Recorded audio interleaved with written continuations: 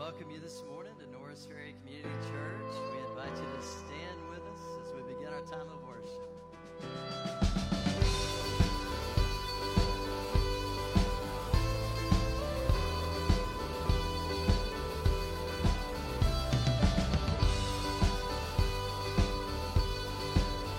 Let's sing this together. Come, let us worship our King. Come, let us worship our King. Come, let us bow at his feet. He has done great things. See what our Savior has done. See what our Savior has done. See how his love overcomes. He has done great things. He has done great things.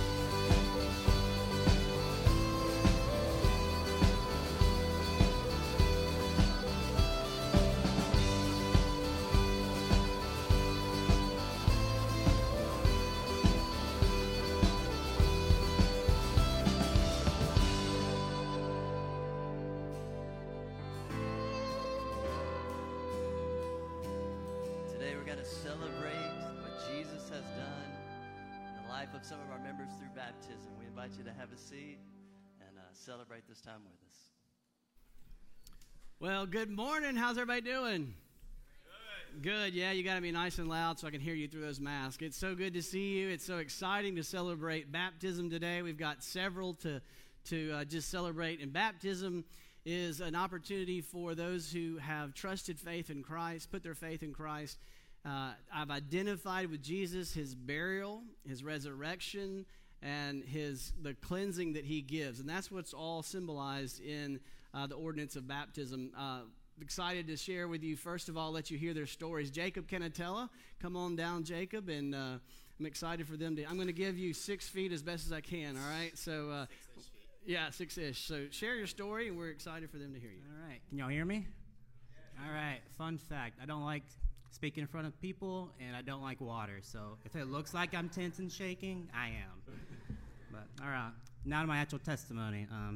This is actually my second baptism. My first one was when I was a baby. I don't remember it. It was done under my parents' faith in the Catholic religion.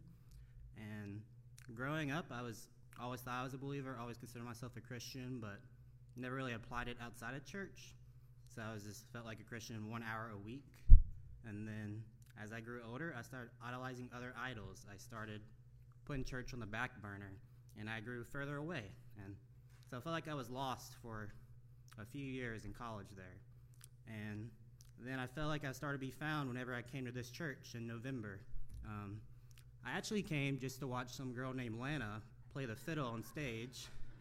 And while I was here, it was completely different from anything I ever experienced in church. Like worship, like it was different, not bad. It's just like in a Catholic church, they don't do it like that. So I was like super tense. I called myself Catholic hips because I was not moving. I was like, ugh. People were like screaming. And then after worship, people brought their own Bibles out and had notes and took sermon notes. I was like, this is all so different. But it was different in a good way that I wanted to come and like learn and see why y'all had celebrated the way y'all did, why y'all worshiped the way y'all did. And sooner than later, I found myself listening to worship music on my way to work. I found myself bringing my own Bible, taking sermon notes, and for the first time and felt like ever, I felt found with Christ. And I just really appreciate this church, what all it's done for me. And I just want to say, for my mom, my dad, my brother and sister, like, I love y'all. Thank you for introducing Christ to me. And I wouldn't be here without y'all. And my shirt does say, I believe my team will win. And I'm here to let you know my team is Jesus Christ. So, and that's it.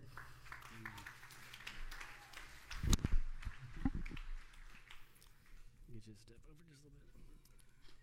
So Jacob, it's awesome hearing your story. So are you trusting solely in Jesus Christ for the forgiveness of your sins? Yes, sir. Well, the Bible teaches us to follow this with baptism. And so I baptize you, my brother, in the name of the Father, Son, and the Holy Spirit, buried with Christ, raised to walk in the newness of life.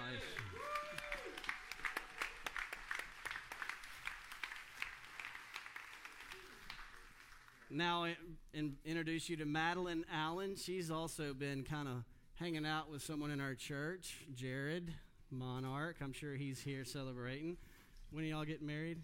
October 17th. She's going to be the first wedding in this church, so that's exciting. So, Madeline, share your story.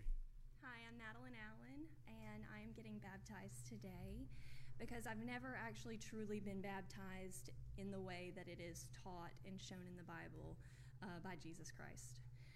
I'm wanting to show my obedience to him as well as my commitment to this church, so that's why I'm getting baptized publicly today. I have struggled with my walk throughout the years. One problem, I've had some really great highs. I've had some really dark lows. But one problem that I've wrestled with most is thinking that I am solely in control of my own life and my own path. I was consumed with these lies that as long as I was very meticulous and I was very thorough in planning, life was going to be great. Everything was going to be fine. This turned out not to be the case. The Lord, I'm pretty stubborn, so it took probably about 2 or so years of just kind of constantly feeling unfulfilled and a little bit like a failure. And so the Lord humbled me. The Lord humbled me and showed me how weak I really am as a human, and that you can't do this without him, and that ultimately he is the one in control, and that we need him in our lives to lead us and to guide us. And so I surrendered. I knew that I couldn't do this without him. And the Lord showed me grace when I didn't deserve it, and he continues to show me a lot of grace today. After being revealed that truth, I couldn't see myself walking through life without him to guide me. All right. Great testimony. Madeline, are you trusting solely in Christ for the forgiveness of your sins? Yes. That's wonderful, and that's why I'm baptizing you today. The Bible teaches us to follow that profession of faith with baptism. So I baptize you, my sister, in the Father, Son, and the Holy Spirit, buried with Christ, raised to walk in the newness of life. Yeah. All right, now Jared, our former student minister, is going to come and baptize several others.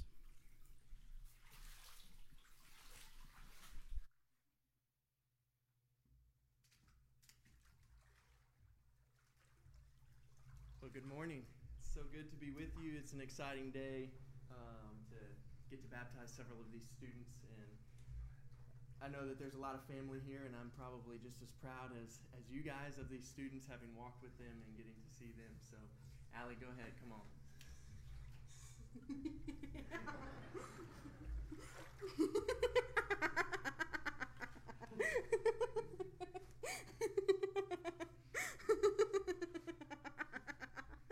Allie gets nervous. You can't tell.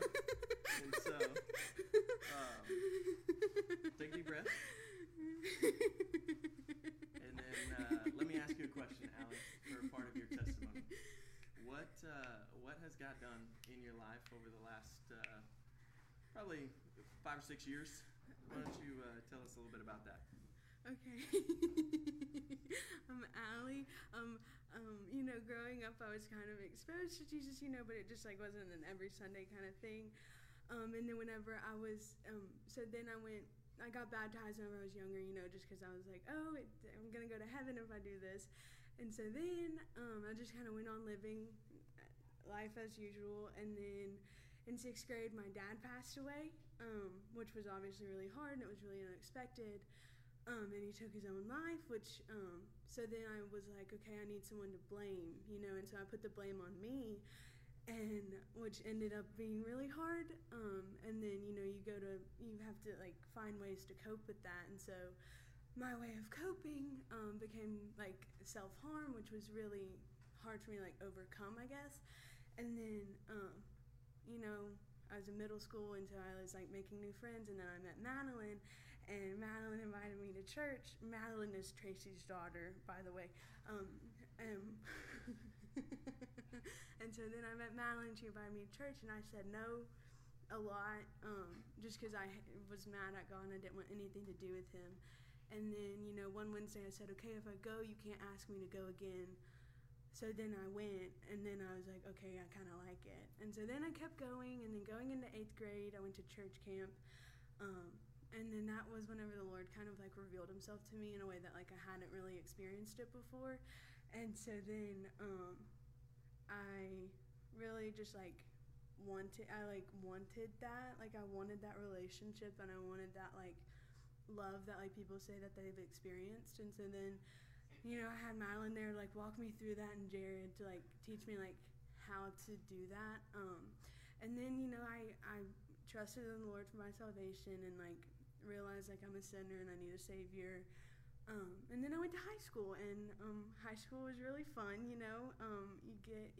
And so I went through in high school you go through the temptations, and you go through the stages, and I went through the phases of partying and wanting to have more friends. And then I kind of realized I don't need that, that's not fulfilling. And then I've had some really high places and some really dark places. And whenever I was going into my senior year, or my junior year, I fell into a really dark place. And coming to find out, I have depression and anxiety, which was really hard for me to figure out okay, how do I maneuver that while saying that I'm a Christian. And it was also really hard for me to say okay, the Lord is so completely able to take it away, but he's not, why isn't he? And then it was a whole thing of well, I don't need to know why he's not, it's just that he's not.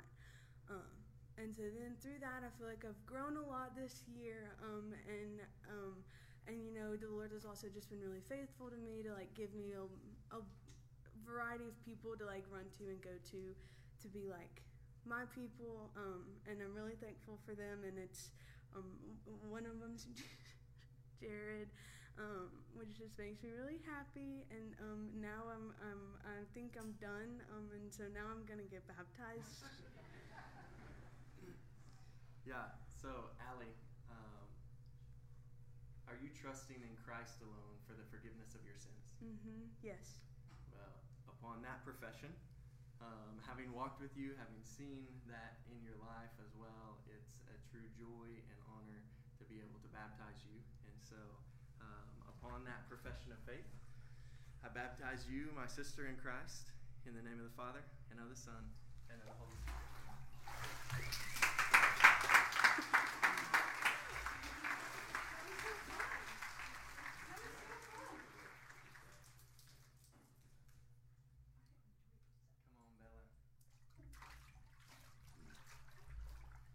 Isabella Hamilton. So go ahead and share your story, Bella. Okay, so I'm Bella, and ever since I've been a little kid, I was always taught about Jesus and about the Bible and about His Word. I was so thankful that God blessed me with 2 Christian parents and who loved me. And so as I began to get older, I was really able to comprehend the weight of my sin and how much I really needed Jesus. And so I began to start reading my Bible and just trying to become closer to Him. But it wasn't really until I started to get involved in youth group and just making more Christian friends and having more relationships in the church and meeting Jared. That's when I really started to like truly trust the Lord and grow even more in Him, because I had so many people around me who were encouraging me and who were loving on me, and they just really showed me how much the Lord loved me. So now I know that I want to spend the rest of my life learning more about Him and growing more in Him, and so that's why I'm here to get baptized today. Awesome. Well, Bella, are you trusting in Christ alone for the forgiveness of your sins? Yes. Well, upon that profession of faith, I baptize you, my sister in Christ, in the name of the Father, and of the Son, and of the Spirit.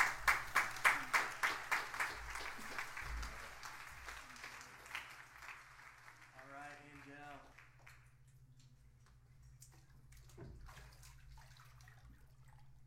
This is Angel. Okay, I'm going to try to get through this without crying. Those of you who know me know I'm a crier. Okay, so most of my life, I did not know God. Church was not a part of my life at all. Up until around 5th grade, I'd never even been to a church. We started going to church, but I didn't really comprehend any of it. I actually ended up getting baptized about a month after going there, because I was like, oh, that's just what you do. You go to church, get baptized, and then you go to heaven. But I couldn't have been more wrong. And so my whole life, I've really struggled with anxiety. And so, like, up until middle school, I still was struggling with that. And then around upper middle school, 7th or 8th grade, I kept getting invited to different Christian things like wildlife, and I would always decline, because I was like, I am so embarrassed that I don't know anything about God. I don't know anything about being a Christian. If you asked me a question about the Bible, I wouldn't know it. And so I was just super ashamed and super insecure of myself. And so finally, after a lot of convincing, I finally went. And I, for the first time, saw somebody have a relationship with Jesus. Like, I didn't know He was a person you could talk to, a person who was with you every second. And so from the second, I just kept pursuing a relationship with Him, and I finally started reading my Bible, and I started to pray a little more. But there's still a lot of things that I just hadn't really worked out with myself and with God. So when I entered high school, that just brought a whole new world of different things. My anxiety was worse than it had ever been, and I was really lost. Like, I didn't know who I was and who I wanted to be. I was way more worried about the things of the world and who the world thought of me, and not at all what God thought about me. And so at the end of freshman year, I had met some really good Christian friends, and they wanted me to talk to this guy that I liked. And so they were like, you should come to youth group. And I was like, no, thank you. I was like, I'm not going. That, like, I know nothing about God. Like, I'm not a Christian. Why would I go to youth group? And finally, after a lot of convincing, I went, and it was the last one of the year. And so that's when everybody stands up and basically tells about what God has done in their life that year. And I got to hear people that I knew, my age, talk about what God had done in their life and what they were doing for Christ. And it really, it just blew my mind. Like, I didn't know that I didn't have to be ashamed of God and ashamed of the gospel. I didn't know that I could just be myself and God loved me in that. And so after that, I went to every youth every Sunday, and I didn't have a car, so I'd have people picking me up, dropping me off. I never missed it. I had never been to church before, but I signed up to be a student leader because I just felt God really calling me, and I just had I just wanted to learn so much about him and get to know him so much more. And so then that next year I went to camp and I went on the mission trip, and God did so many things in my life, and I'm just so thankful for this church. But then at the beginning of junior year, a lot of things happened, and my anxiety just really took a toll on me. I was really depressed, really sad, and really insecure, and I kind of felt like God had just given up on me pretty much. And so I stopped going to church as often, and I stopped coming to youth and stopped praying and reading my Bible as much because I just felt embarrassed that I was struggling with something, and I thought that I had to pretend to be somebody I wasn't, and that if I was a Christian, I can't be struggling with something too, which I couldn't have been more wrong. But then the infamous Corona happened, and then there goes church, there goes youth, there goes me getting to see my friends, and I was like, wow, I missed my shot with God. Like, how could I ever do that? And so then after a few months, I just felt the Lord tugging on my heart and him being like, no, I haven't given up on you. I'm still here. You just have to come to me, and you have to know that I'm still here. And so I was like, I think this is God telling me that I need to get baptized and just proclaim that I was once insecure and ashamed, but now I've been saved, and he's forgiven me for my sins, and he loves me, and he's there every step of the way, and I just can't wait to live the rest of my life just living for him. And yeah. Amen. Angel gets nervous talking in front of people, but she's fantastic at articulating the gospel, and she's been able to do that. It's pretty exciting even around the world, and so pretty awesome opportunity for her just to share what Christ has done. So, Angel, it's a true joy and honor that I get to do this, but are you trusting in Jesus Christ alone for the forgiveness of your sins? I am.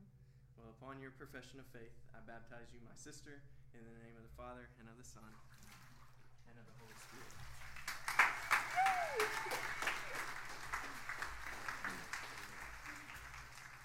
We get one more. Come on, Henry Googe.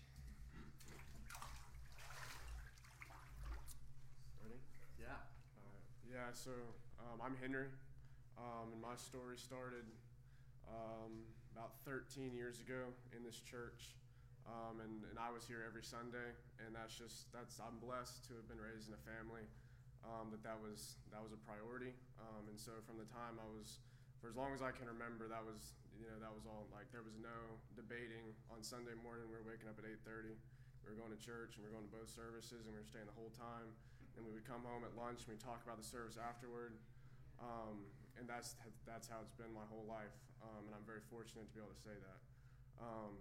But in that, my whole life, I could have told you every answer in every Sunday school class. I could have, from the time I was 6 years old, I could have told you what the gospel meant. I could have, laid it out, and I could have told you memorize scripture.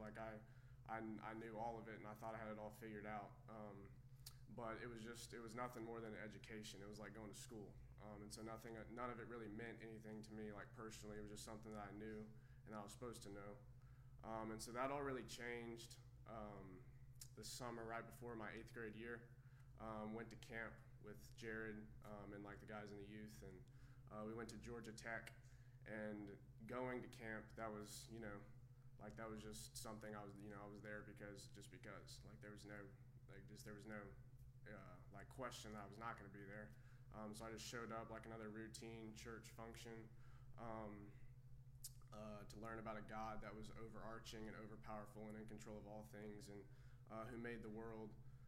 But I'll never forget that year the speaker talked about how God desires to have an intimate relationship with us, and how he longs to be present in our lives on a personal level. And so that was totally different and unique for me, and something that I'd never thought of before. And so for those of you who know me, around that same time, summer right before 8th grade, I have went through multiple injuries and had many multiple surgeries and all that kind of knee reconstructions, and wasn't able to do much for a couple years. So that was really hard because up until that time, my life had been defined by who I was as a basketball player and who I was as a person, by the friends that I had made through basketball and through being on a team. And in losing that, I lost some side of myself and lost who I was. And so that all that kind of coming together was the perfect. It was the perfect storm for me to really pursue a personal relationship with God, and that was an amazing experience. And I got to do that and began, that's really when my relationship, I would say, with God really started. And so over that time, I learned what it was like to lean on God and lean on His promises and just on Scripture and prayer. But I was in my mind I was constantly falling short. And so I had this something I had to live up to in my relationship with God, and I couldn't do it. I never read the Bible enough, never prayed enough.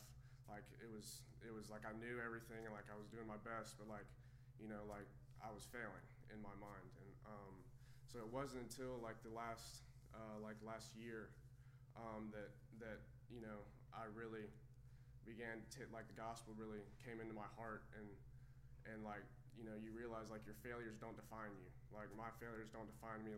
When I fall short in my relationship with Christ, that's the same as me falling short in life. And God has an unfailing love for me in my relationship, and it's perfect. And just to trust in that, and to know that it's not up to me, and my relationship with God is not up to me, and what happens in life is not up to me. There's just a peace in that I've really found.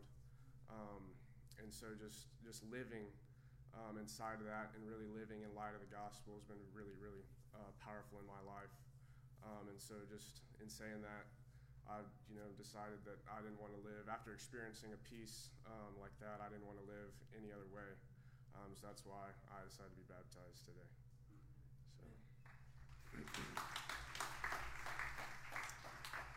Well, Henry, are you trusting in Christ alone for the forgiveness of your sins? Yes. Well, upon that profession of faith, I get to baptize you, my brother, in the name of the Father, and of the Son, and of the Holy Spirit.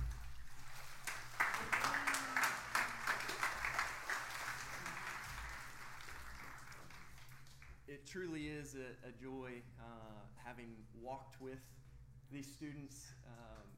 It's one thing for a student to say that they follow Christ, but then to have seen them on their campus and to have walked with them for years, and to get to see the struggles that they go to and the evidence of the God at work in them and not letting go of them, whew, it's going to get me. But to get to see them make a profession of faith and to say, I stand with Christ, is such an encouragement, it's such a joy, and I hope that it inspires you. I hope that what you've heard from all of their stories this morning is that it's not about perfection, but it's about this progress, and it's about trusting in what Christ has done on our behalf, that the finished work of Christ is secure, and that we put our hope and our faith in that. So let me pray for us as we celebrate with them. God, it is such a joy just to be reminded of the work that you do. God, that you take sinners and you make them saints in Christ. God, that you take us where we're at, that we don't have to get ourselves to a certain point before you usher us in, you call us to yourself, Lord, but that you meet us where we're at. And God, we thank you for that. God, we thank you for your never-ending love, Lord, that doesn't run out of grace, that doesn't stop or give up on us when we continue to fail, Lord, but that you pick us back up. You tell us who we are, Lord, and you give us the strength to endure. God, I pray that, Lord, that we would celebrate what you've done, and that as we sing these songs, Lord, that it would be an expression of our heart. Lord, that as we hear the word preached, Lord, that it would be an encouragement to us to continue to live out the identity that you've called us as sons and daughters. Lord, I pray for these that have been baptized, Lord, would you just continue to embolden them and give them opportunities to share of the goodness of their God. We ask it all in Jesus' name. Amen. Amen. You know, that's awesome. Baptism being the symbol of Christ's death, his burial, his resurrection, raised to walk in newness of life. As we continue this morning in our time of worship, I think sometimes we come in and we wonder, why do we sing? What's the reason for singing in church? All churches seem to sing. But the reason we do is out of obedience to God's word. If we believe the Bible to be the true book that God has given us without error, it commands us over and over in the scriptures to sing. And so I want to read a passage of scripture that as we think about that truth that God says, sing praises. Let's read this passage of scripture, Psalm 100. It says, shout joyfully to the Lord, all the earth. Serve the Lord with gladness. Come before him with joyful singing. Know that the Lord himself is God. It is he who has made us and not we ourselves. We are his people and the sheep of his pasture. Enter his gates with thanksgiving and his courts with praise. Give thanks to him and bless his name, for the Lord is good. His loving kindness is everlasting and his faithfulness to all generations. I invite you to stand with us as we obey the scriptures in singing praises to the Lord.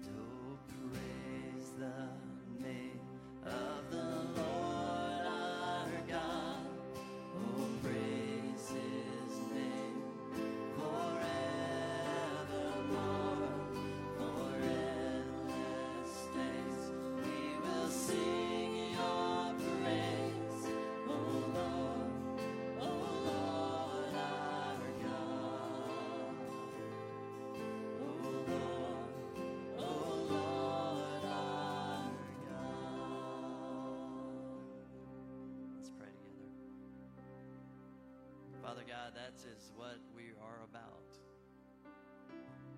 It's about bringing praise and honor and glory to the name that is above all names, the name of Jesus. Lord, we gather each week, we sing, we pray, we teach from your word, Father, and it's all the way that we worship you with thankful hearts. Father, I pray, Lord, that you would work in our hearts this morning as we come to your word. We thank you for your forgiveness, your grace, your mercy, and we thank you for Jesus, and it's in his name we pray. Amen.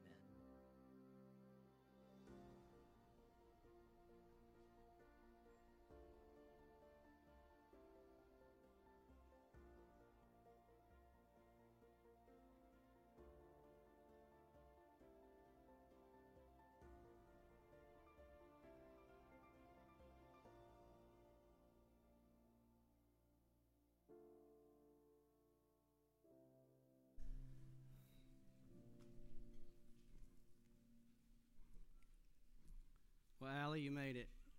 Allie was at our house. Allie and my daughter are good friends, as she mentioned, and she's been at the house talking about, is there any possible way to avoid this day? I was like, nope, you're doing it. So we're so proud of all of you, so proud of everyone.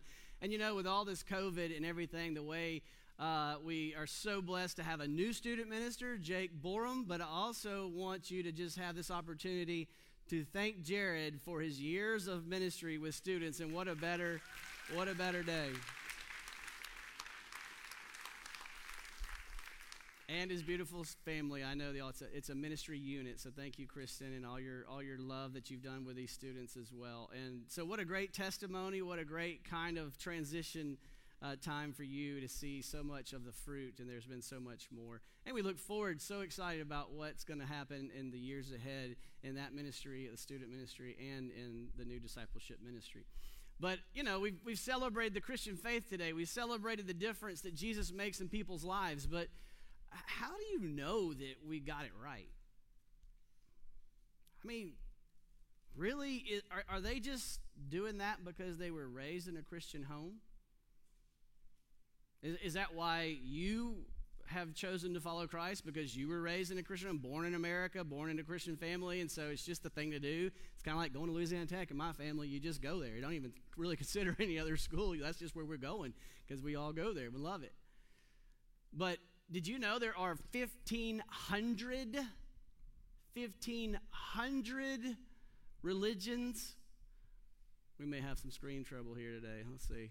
There are 1,500 religions in the world, in the United States. And of all those religions, only about 1 billion of them are Christian, but the rest of them are disagreeing with you.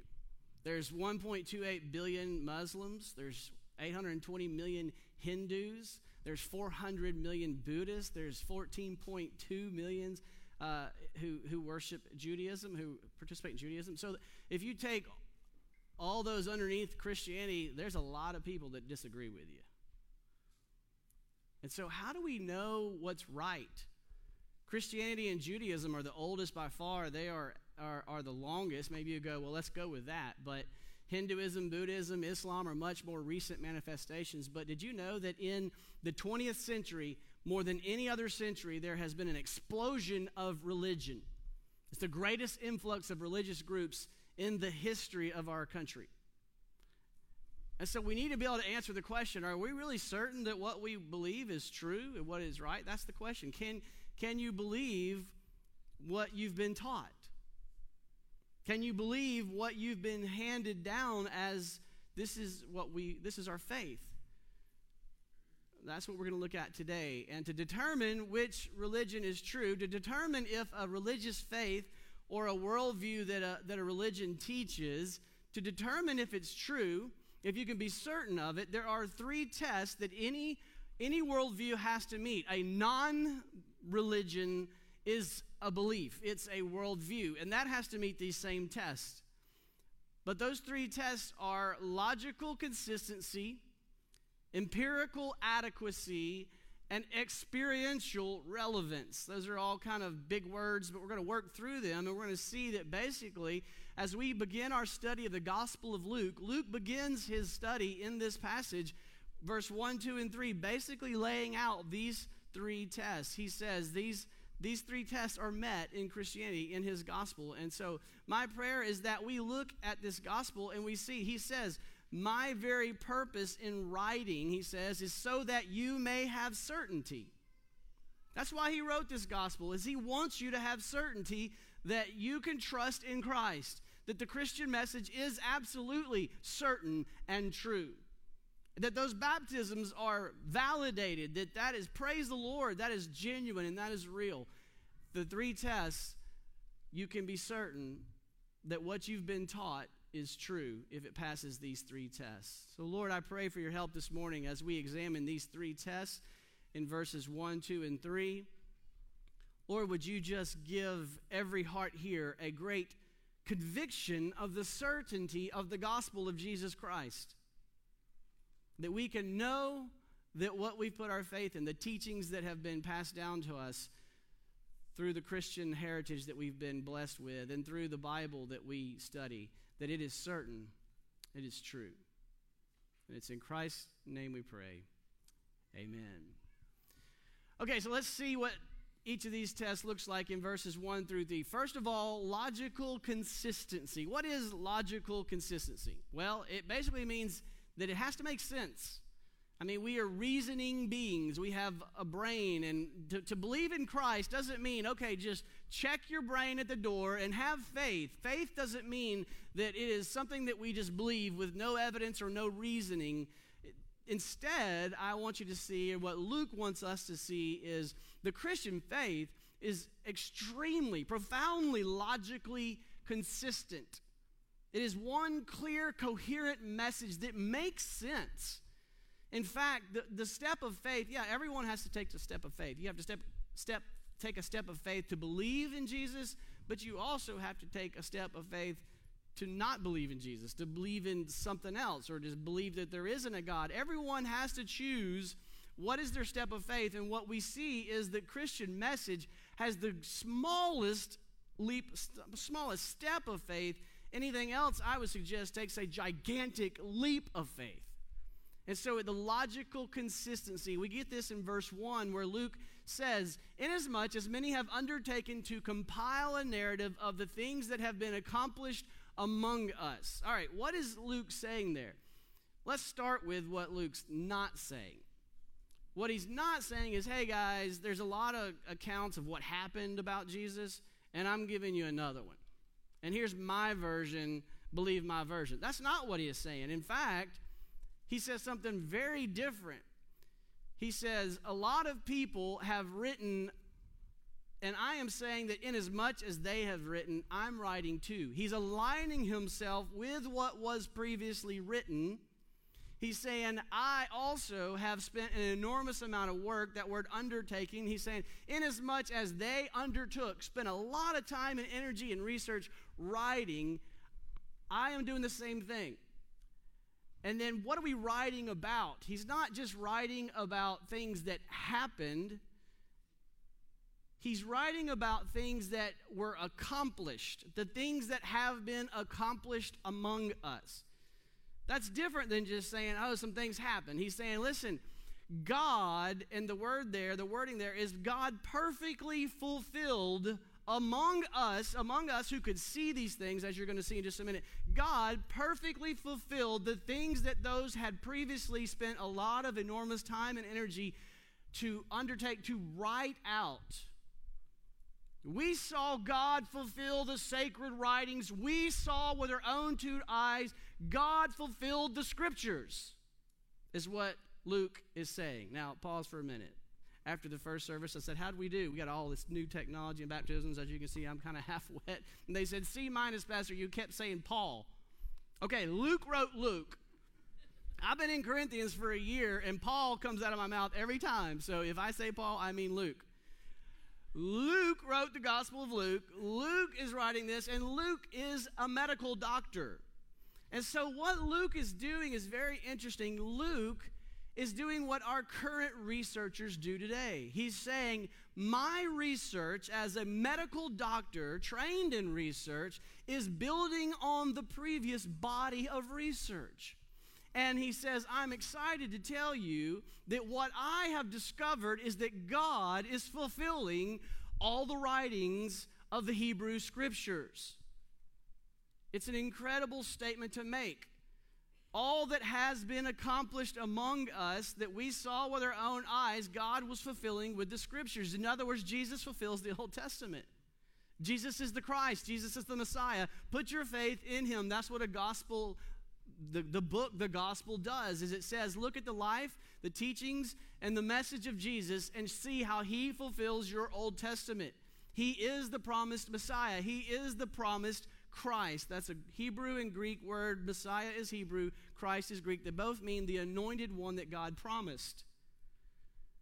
And so he is saying Jesus fulfilled the Scriptures. And when we read Luke, we're going to see that that's what Jesus said about himself. In fact, if you go to Luke chapter 24, verse 44, Jesus said this, and Luke heard it, Luke got word in his research, and he recorded it, and he says, quote, Jesus said, everything written about me, Jesus said, in the law of Moses and the prophets and Psalms must be fulfilled. It's kind of narcissistic, isn't it, if he's not really God? He says, the law, prophets, and writings, law, prophets, and Psalms, that's a way of referring to the Hebrew Scriptures, the Old Testament. Jesus said, all the law, the prophets, and writings, it was about Jesus. And he said in verse 27, a few verses previous to this is all on the road to Emmaus, and when we get in our study of Luke, we're going to see this. He said, in beginning with Moses and all the prophets, Jesus interpreted them in all the Scriptures, the things concerning himself. Jesus said all of that was about Jesus. All about that was about himself. And Luke is saying, I undertook a very careful study of all that Jesus said and did, and I'm telling you, he fulfills all the previous writings. He fulfills the Scriptures, but he does so in two ways. How does Jesus fulfill the Scriptures when his name isn't really talked about in the Old Testament text? Well, first of all, the Old Testament promised Jesus. We see this all throughout the Scriptures. We see in Genesis 3:15, as the story unfolds of God created humanity. They fell, they sinned, but God promised to the woman Eve that you will have a son of a woman will be born, and he will slay the serpent. He will defeat Satan. And he goes on and creates this portrait of Jesus all throughout the narratives. If you carefully read, you'll see it. He will be the son of Abraham. He will be the son of Abraham. That's a lot of sons. But he'll come from the line of Isaac, and he'll come from the line of Jacob, and he will be a son of David, and he'll be like David. He'll be a king. He'll be an eternal king. His scepter will never depart from him. And I will establish his kingdom, and it'll be an everlasting kingdom. This is all different verses from the Old Testament Scriptures. And the Psalms are so rich with the fact that it nails it down so specifically that he will be rejected. He will be betrayed. He will die. This is all in your Psalms. He will be resurrected. He will be born of a virgin. He will be born in Bethlehem. He will be preceded by a guy named John the Baptist. His side will be pierced.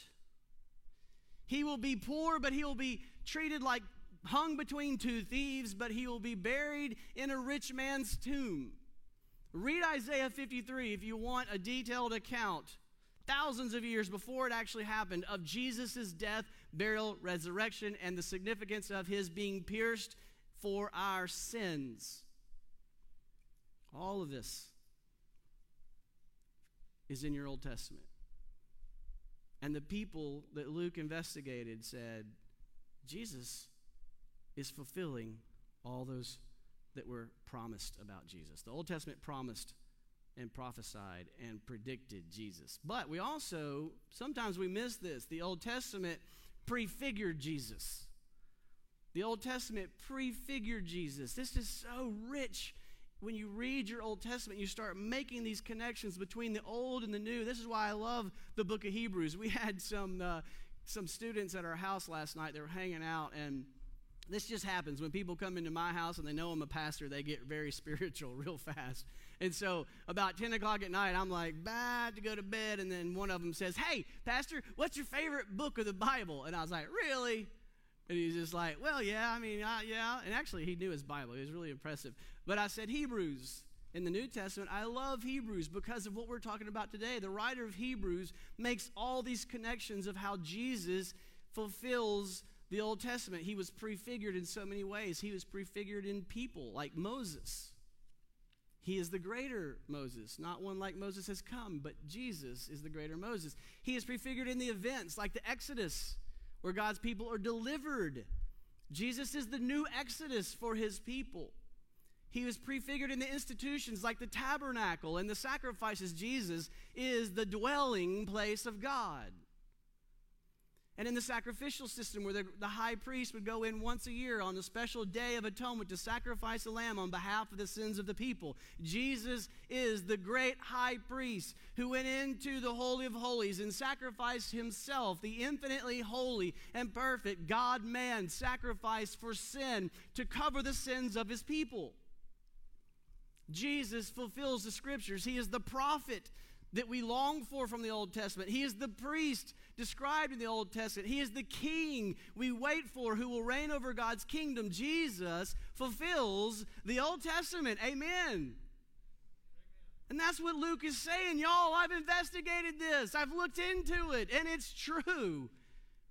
Beyond anything you could ever imagine, Jesus and the gospel and the Christian message is logically consistent. There is no contradiction. In fact, it is extraordinarily, profoundly logically consistent because Jesus fulfills all the previous teachings. You can be certain about your baptism. You can be certain about your faith in Christ. He's the real deal. Not only is it logically consistent, but it's empirically adequate. Empirical adequacy is the second test. In order for something to be empirical, it's that idea of meeting the test, looking at the evidence, making sure the empirical evidence, fact. Come on, give me some fact. Let's look at history. Let's look at the data. Let's be scientific about this. Let's check this out and measure it and test it and scrutinize it and prove it. And if it doesn't meet the facts, don't ask me to believe it. Absolutely, that is fair. Don't be afraid to scrutinize the gospel message. Don't be afraid to scrutinize the Word of God. Put it through the test. Nothing will pass the test like the Word of God. It has been through extraordinary scrutiny. Look at verse 2. He says, just as those who from the beginning were eyewitnesses, key phrase, eyewitnesses and ministers of the word have delivered these teachings to us. The teachings that have been passed down from generation to generation originated not with one guy having a mystical experience off in the woods, sitting on a stump, and coming down and telling us, God spoke to me. This arose in the context of a community of people who are eyewitnesses. This is exactly what you want. You want eyewitness evidence. This is what you want if you're in a court of law. Evidence that is admissible in a court of law is eyewitness evidence. But it's even better than just simply eyewitness evidence.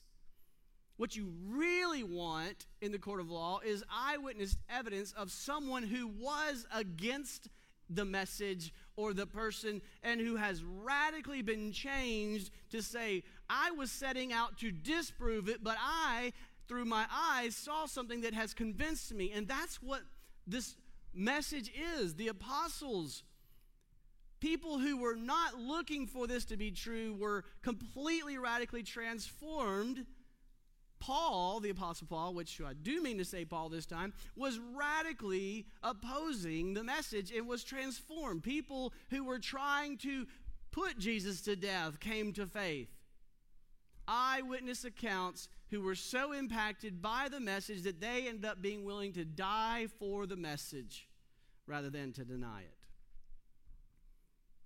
it. It is empirically adequate. Luke's gospel is filled with times and names and places that you get to them and you may be like, oh, boring. Why does he do that? Because he's writing to people to say, check it out. Verse 5, what we'll look at next week. In the days of Herod, Who is that? King of Judea. Okay, what about it? Well, there was a priest named Zechariah. He was of the division of Abijah, and he had a wife. Well, which wife? Well, she was from the daughters of Aaron, and her name was Elizabeth. And then we're going to hear about Elizabeth having a baby. John the Baptist preceding Jesus as the Old Testament proclaimed. But why the details? Why the name, the place? And you're going to see dates and regions and genealogies so that you can verify it. So that you can look at the evidence and weigh it and say, is this believable? If you were going around claiming today that you were the God of the universe in flesh, people are going to want to check it out, I promise. And if it doesn't check out, it's not going to grow into the largest religion of the world, okay? He's naming times and places so that you can validate it. The Word of God has undergone extraordinary scrutiny. Luke was like the best investigative journalist ever. He investigated it. He was a master at it. He says in verse 3, he says, it seemed good to me, having followed things closely, for some time past to write an orderly account. I want to lay it out there for you. I'm going to put all the eyewitness accounts so that you can see this loud and clear. You can put your faith in Jesus for the forgiveness of your sins. The Bible has been scrutinized. In fact, archaeologists, textual critics, historians have scrutinized it, and all of them confirm the trustworthiness of Luke's account.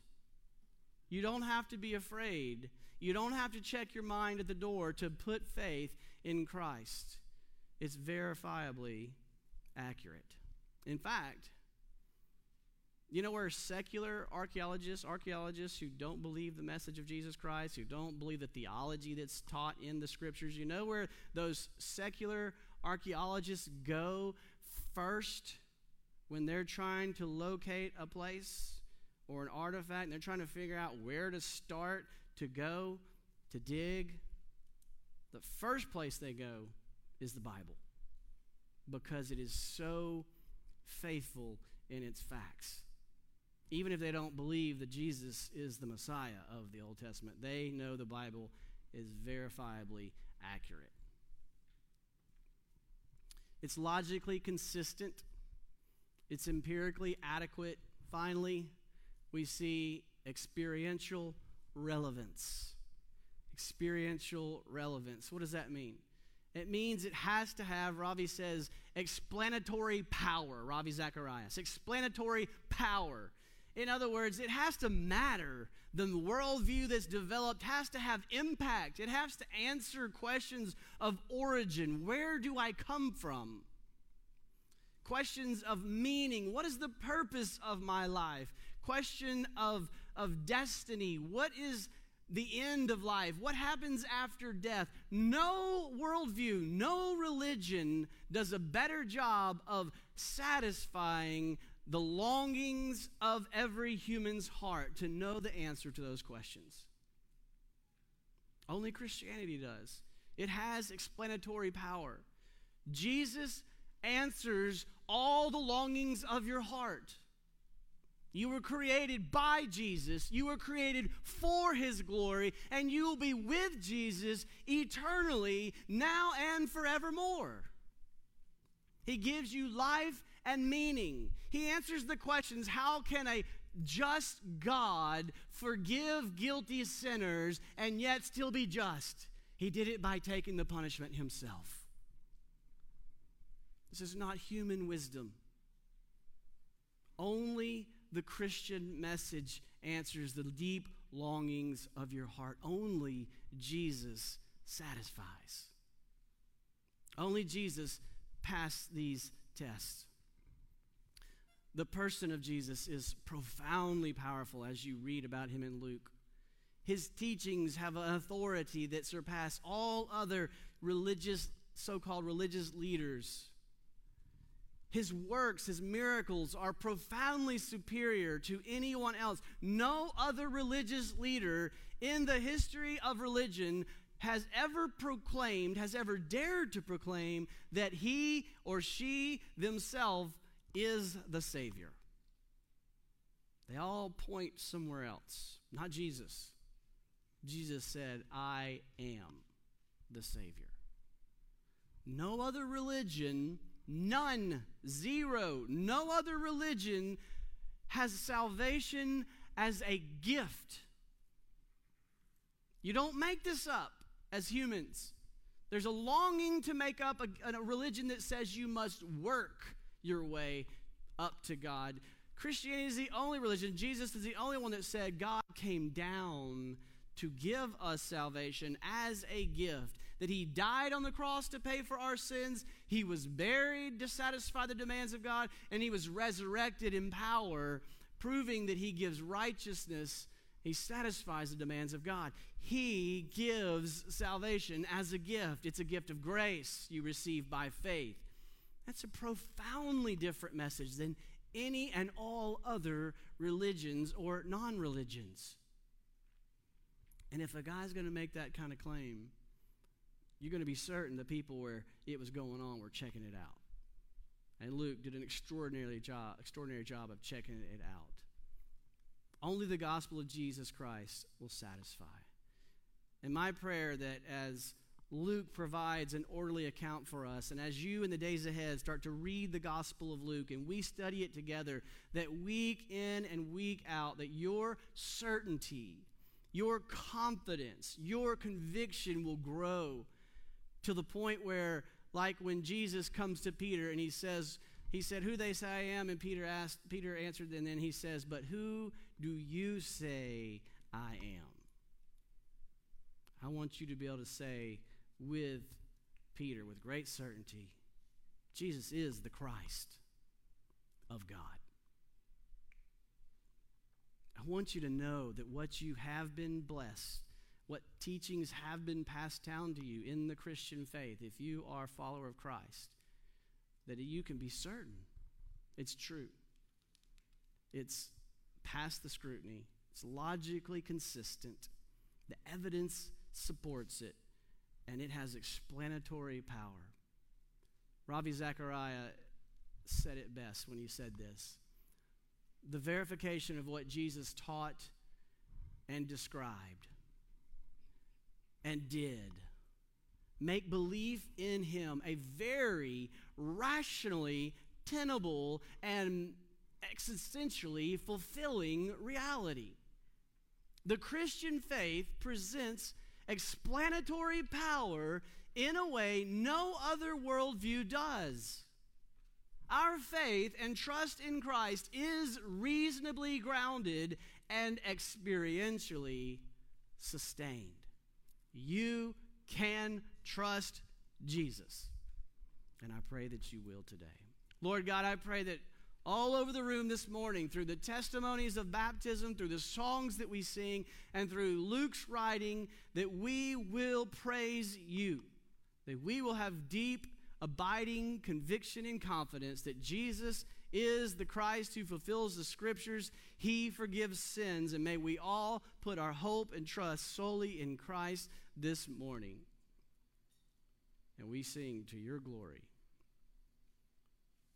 It's in Christ's glorious name we pray. Amen.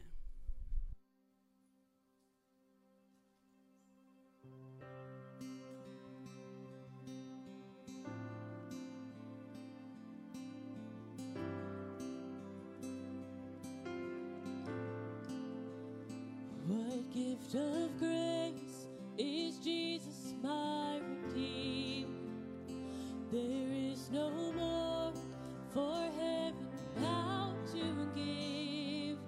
He is my joy, my righteousness and freedom, my steadfast love, my deep and boundless peace. To this I hold, my hope is only Jesus, for my life is wholly bound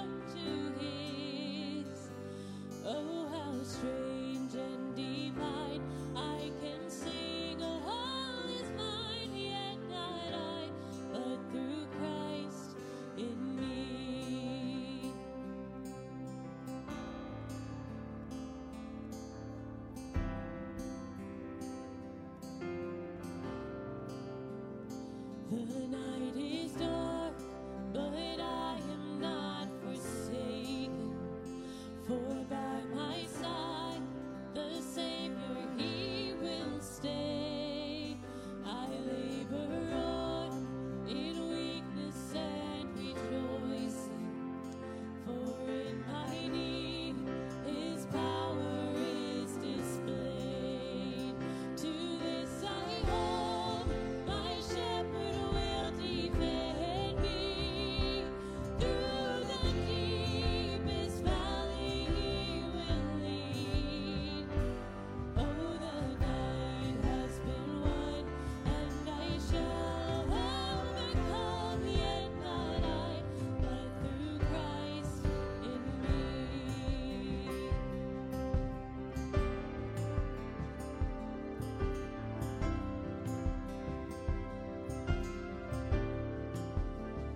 No fate I dread, I know I am forgiven. The future sure, the price it has been paid. For Jesus bled and suffered for my pardon, and He was raised to overthrow I hold, my sin has been defeated. Jesus now and ever is my plea. Oh, the chains are released. I can sing high and free, and not I, but through Christ in me.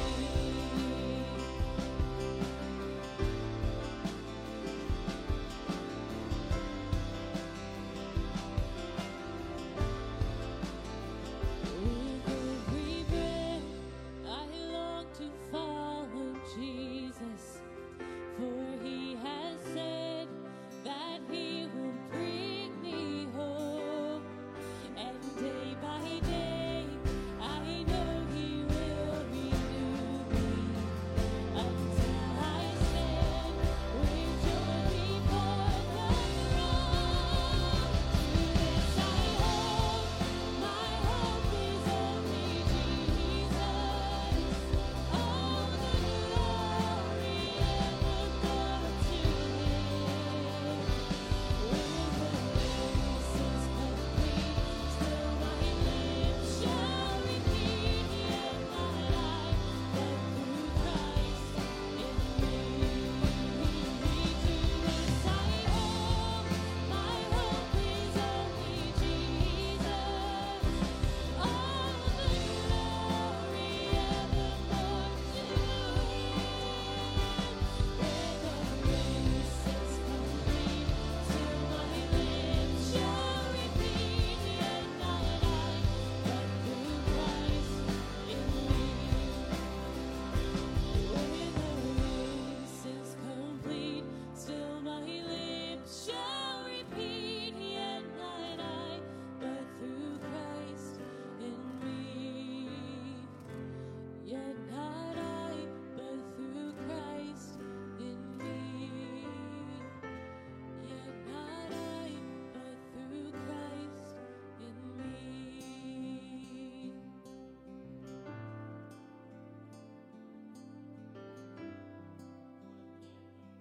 That you're able to stand and say, yet not I, but Christ through me. Man, I pray that we live by that. We live by that statement. We live by that anthem. My name's Kevin Wilsey. I'm a minister on staff here at Norris Ferry. And I just want to say, if you're a guest here with us, I'm glad that you're here. Thank you for joining us this morning. I would love for you to do two things. And the first thing is to pull out your phone. I know that's a weird request, but I ask you to pull out your phone in church and go ahead and text NFCC guest to 97,000. When you text NFCC guest to 97,000, that's going to shoot you a link back. And if you click on that link, you can fill out just a Connect card. And that Connect card will come to me, and I'll reach out to you this week and just let you know, hey, here are the best ways for you to get connected to Norris Ferry. And so I'd love for you to do that. Second, you can text NFCC info to 97,000, and that's going to subscribe you to our weekly newsletter. And so if you want to receive information about what's going on weekly at Norris Ferry, if you want to see sermon questions that are posted out, if you want to see a calendar of events, then go ahead and text NFCC info to 97,000 and subscribe to our weekly newsletter. As a guest, the first step for you to get connected is Connection Group. We have Connection Group starting in September, and our registration